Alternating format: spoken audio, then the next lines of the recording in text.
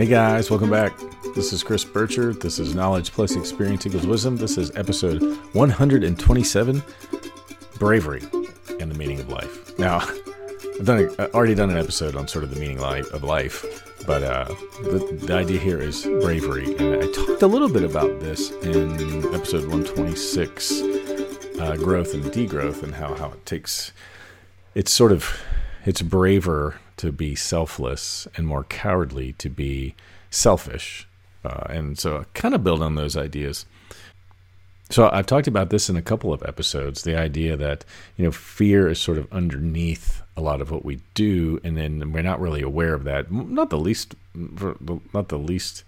of the explanations for that is because we don't like to admit that we're afraid, but that sort of is the driving force behind a lot of the things that we do.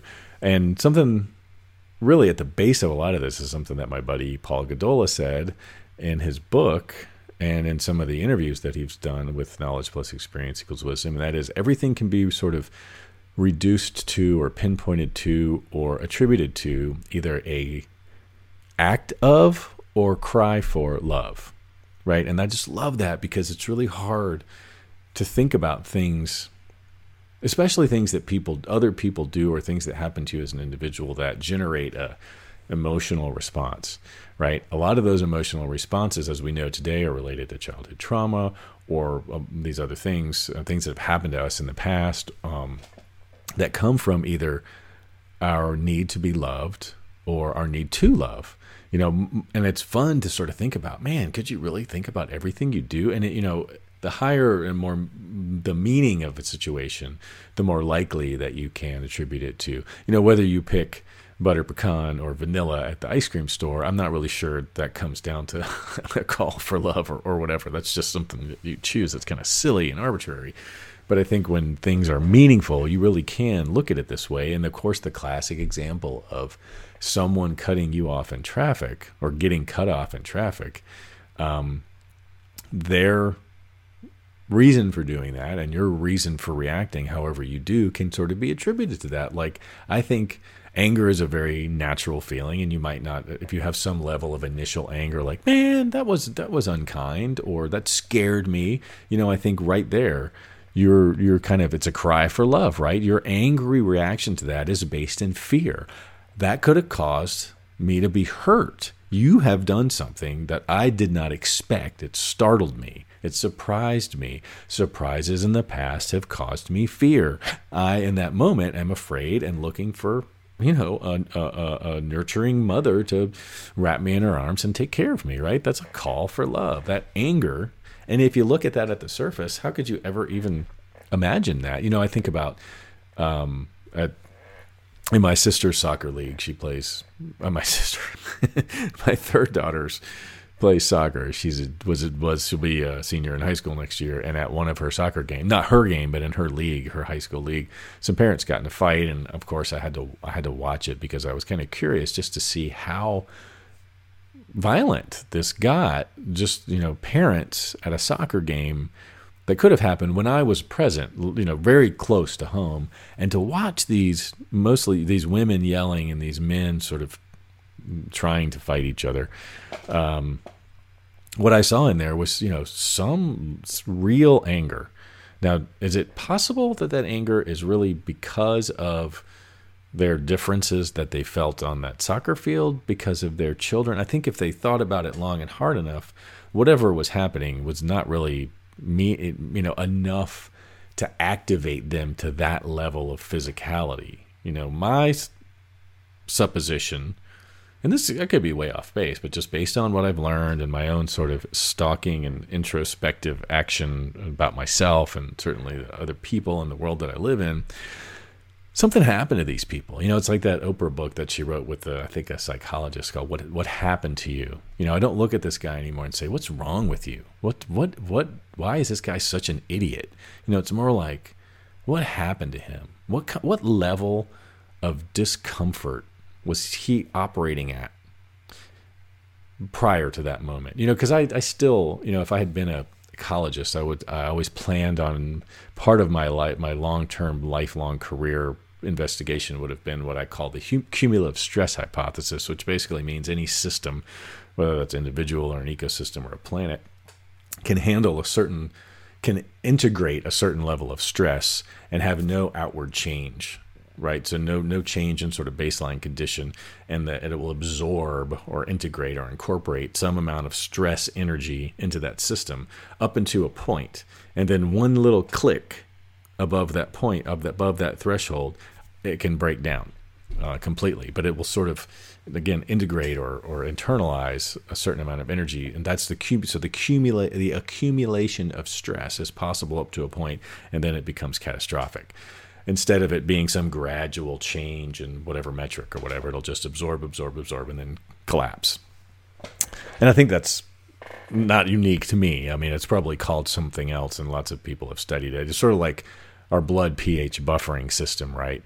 Our blood needs to be at a very narrow range of pH, and if it falls inside or outside of this, your whole system collapses. And so your body spends a lot of its resources balancing out acids or bases that come in to try to change the pH, and it will buffer them. It'll integrate all those changes up into a point beyond which, you die, essentially. So it's nothing new, but I think that applies to all levels of organization. And so what I think is that these guys must have been operating right on a daily basis, right below that threshold of emotional strife, whatever you want to call it. And I would imagine, and it makes total sense after Paul said this, that it's not really about anger. It's about sadness, right? It's about those guys needing something and not getting it. Having some unmet need is a trauma, right? So they're operating at some near maximum level of trauma. And then whatever little thing that happens, getting cut off in traffic, getting the wrong order at the drive-through window, having another parent wish their team would beat their child's team, just bumps it up above that and results in some catastrophic. To me, now I see that as an obvious call for love. And it's not about you needing to love in some specific way. Oh, your child is just as good a soccer player as this. That's not it. It's some other unmet, emotional need deep down that person wasn't getting. And so that's how I, for better or worse, ever since Paul said that, I see the world like this now, or try to. And because sometimes, believe me, I get right below that threshold, and somebody does, like I was at a similar soccer game around similarly activated parents that were screaming sort of obscenities, racial slurs, and just anger at my daughter's team. And I'm sort of standing, apparently people segregate themselves based on which team they support. I don't know. I was in the wrong place. And that energy made me very uncomfortable. And part of that discomfort was anger. I was angry because she was making me uncomfortable with the things that she said, or that's my spin on it. But really what was going on is I was already activated. For lots of other reasons I won't get into right now, I get pretty activated at these soccer games. Well, I'll tell you, it's because I have to see my ex-wife at these things, and it's really just brings up all that stuff for me, and I'm at that level. But I know that, and I realize that, and I'm not going to, or I'm far enough below my own personal threshold that I'm not going to act out. But looking at the world that way makes it a lot easier to forgive, right? Or to sympathize and empathize with this, because I don't look at it like this in the superficial way of, wow, what an idiot. They think this is how I used to look at it. They think high school soccer is so important that it's worth fighting over. Yet, they'll ignore a homeless person on the street or whatever, I could judge all day long, like best of them. I don't see it like that anymore. That is a call for love.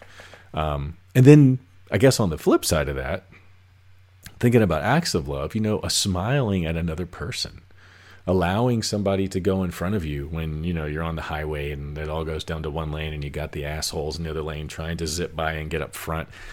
Just not playing that game and leaving space in front of you to let those assholes in. That's an act of love, right? Of simply making eye contact with another person. There's all these small things we can do. And to sort of get to the point here, ultimately our discomfort, I think, is about fear.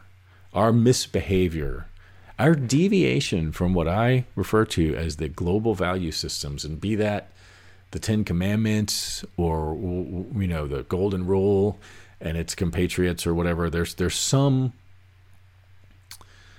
indigenous value system that comes with being alive. And I don't know that humans can ever get there collectively, but I think it exists. It's probably the fundamental truth. I don't know. I haven't developed that idea yet, but I know that it exists, and I know that the closer we can get to these global values, frees us as individuals, because we start to shed all this other BS related to the rat race and competition and all these other problems that we have as people, and it makes us less anxious and less depressed, and we feel good about ourselves. It's something like enlightenment or nirvana, right? It's sort of heaven on earth. Getting close to this global value system makes us feel better as people and as a species and as a planet, and it exists. Maybe outside the realm of the unknowable. Maybe the closer we get to it, the less we can discuss it. I don't know. But that state is a real thing. And as an individual person, I know I can never get there. But the more I can make an effort to be aware of some universal value system that explains what is right or wrong, what is more an act of love and less a cry for love, the more I resolve those cries, I'm able to do the acts, and the less afraid I am. And I really think the root of all evil is fear. I really think that's probably on the top of the list of the oppositional. If you don't live your global values, you will experience fear and all of its derivative negative emotions, right? Fear is the low end of the happiness scale of the y-axis. If you watched last week's YouTube video, of course you couldn't see it on the podcast, it just occurred to me. But yeah, fear is the underlying reason for human misbehavior, right? Okay, that's what I want to get to the title of this episode now that I'm 12 minutes in. The opposite of fear is bravery. Because it's not the opposite, but bravery is recognizing your fear, understanding your fear, and choosing to do, I would say, quote unquote, the right thing, or adhere to some benevolent global value system instead of another act. There's another scenario that could have happened on that soccer field. I don't know that. I'm sure this happens, and it probably happened over human history more than it does today, where one of those two adults, prior to throwing the punches and the wrestling on the ground and the mimicking their favorite wrestlers from their middle school days or whatever, there is a scenario that rather than a call for love, one of them could have demonstrated an act of love. It could have extended the olive branch, so to speak, and sort of, said, what, I'm out of line. We don't need to be fighting about this. We're both fathers. We both have daughters on that field. Made it about something cooperative and not about something competitive. That could have happened, right? And to me, that would have been like the greatest act of love of all. And I guess a challenge to each of us is, could you turn a situation into that? And if you can't, or in thinking about it, my first thought is, oh, hell no, I'm way too scared to do that. Because the least of which, it puts you at the bottom of that bivariate power struggle. You're basically surrendering and inviting defeat, right? The other person could very easily then take advantage of that perceived weakness and hurt you more easily, because now you're not even defending yourself, right? And so if a punch were thrown, you're sort of in a submissive position, and you could be knocked out, or whatever, play that out however you want, or be embarrassed by the other people who would inevitably laugh at you because they also believe in some ridiculous macho value versus whatever you're trying to do. And really the fear at the root of that, is first there's the unperceived fear that that is perceived as anger, the misperception of your emotional reaction to the other person in whatever argument or fight comes out as anger. And so you think, what do I do with anger? I have to be violent. Instead of going, wait, this is anger. Underneath this anger is fear. Oh, this reminds me of the time that I was bullied on the playground and was called names, and I'm having the same reaction of this person calling me names. Okay, let me process this and see if I can come up. No one does that.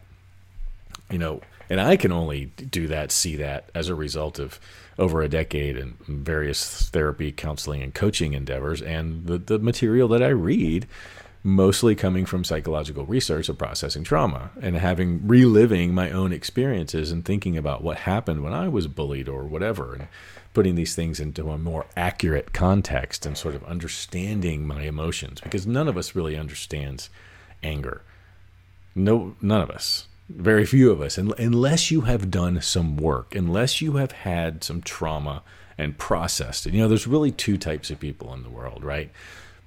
People who have tried to understand their traumatic experiences and people who have tried to bury their and ignore. In possibly either one of those scenarios, either by choice or not by choice. So I think we've all had meaningful trauma.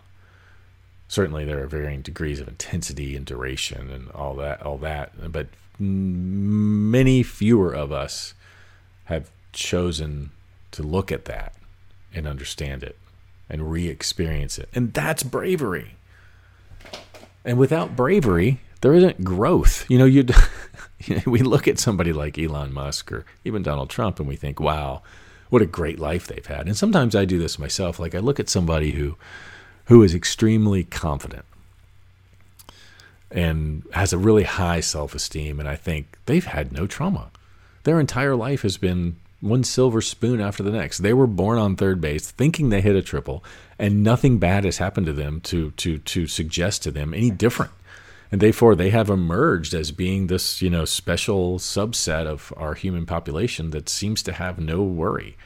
And maybe that's true, or maybe they're just really good at integrating that trauma and maintaining their stress level, for lack of a better term, their cumulative stress below some. They're never been pushed above that. Or when they do get pushed above that, they win, right? Whatever innate behavior, learned behavior they have keeps them in the winning position all the time. And I look at those people and I think they've won life. But in reality, I don't know if any of those people have done what I said before, have faced an integrated trauma, because I don't think that's what real success looks like. That's what real confidence looks like. And a lot of times, one of my biggest pet peeves are confusing sort of, throw my hands up in the air and surrender sort of observations in life is when there are people who kind of the Dunning-Kruger effect. That's like they have this undeserved or unwarranted confidence.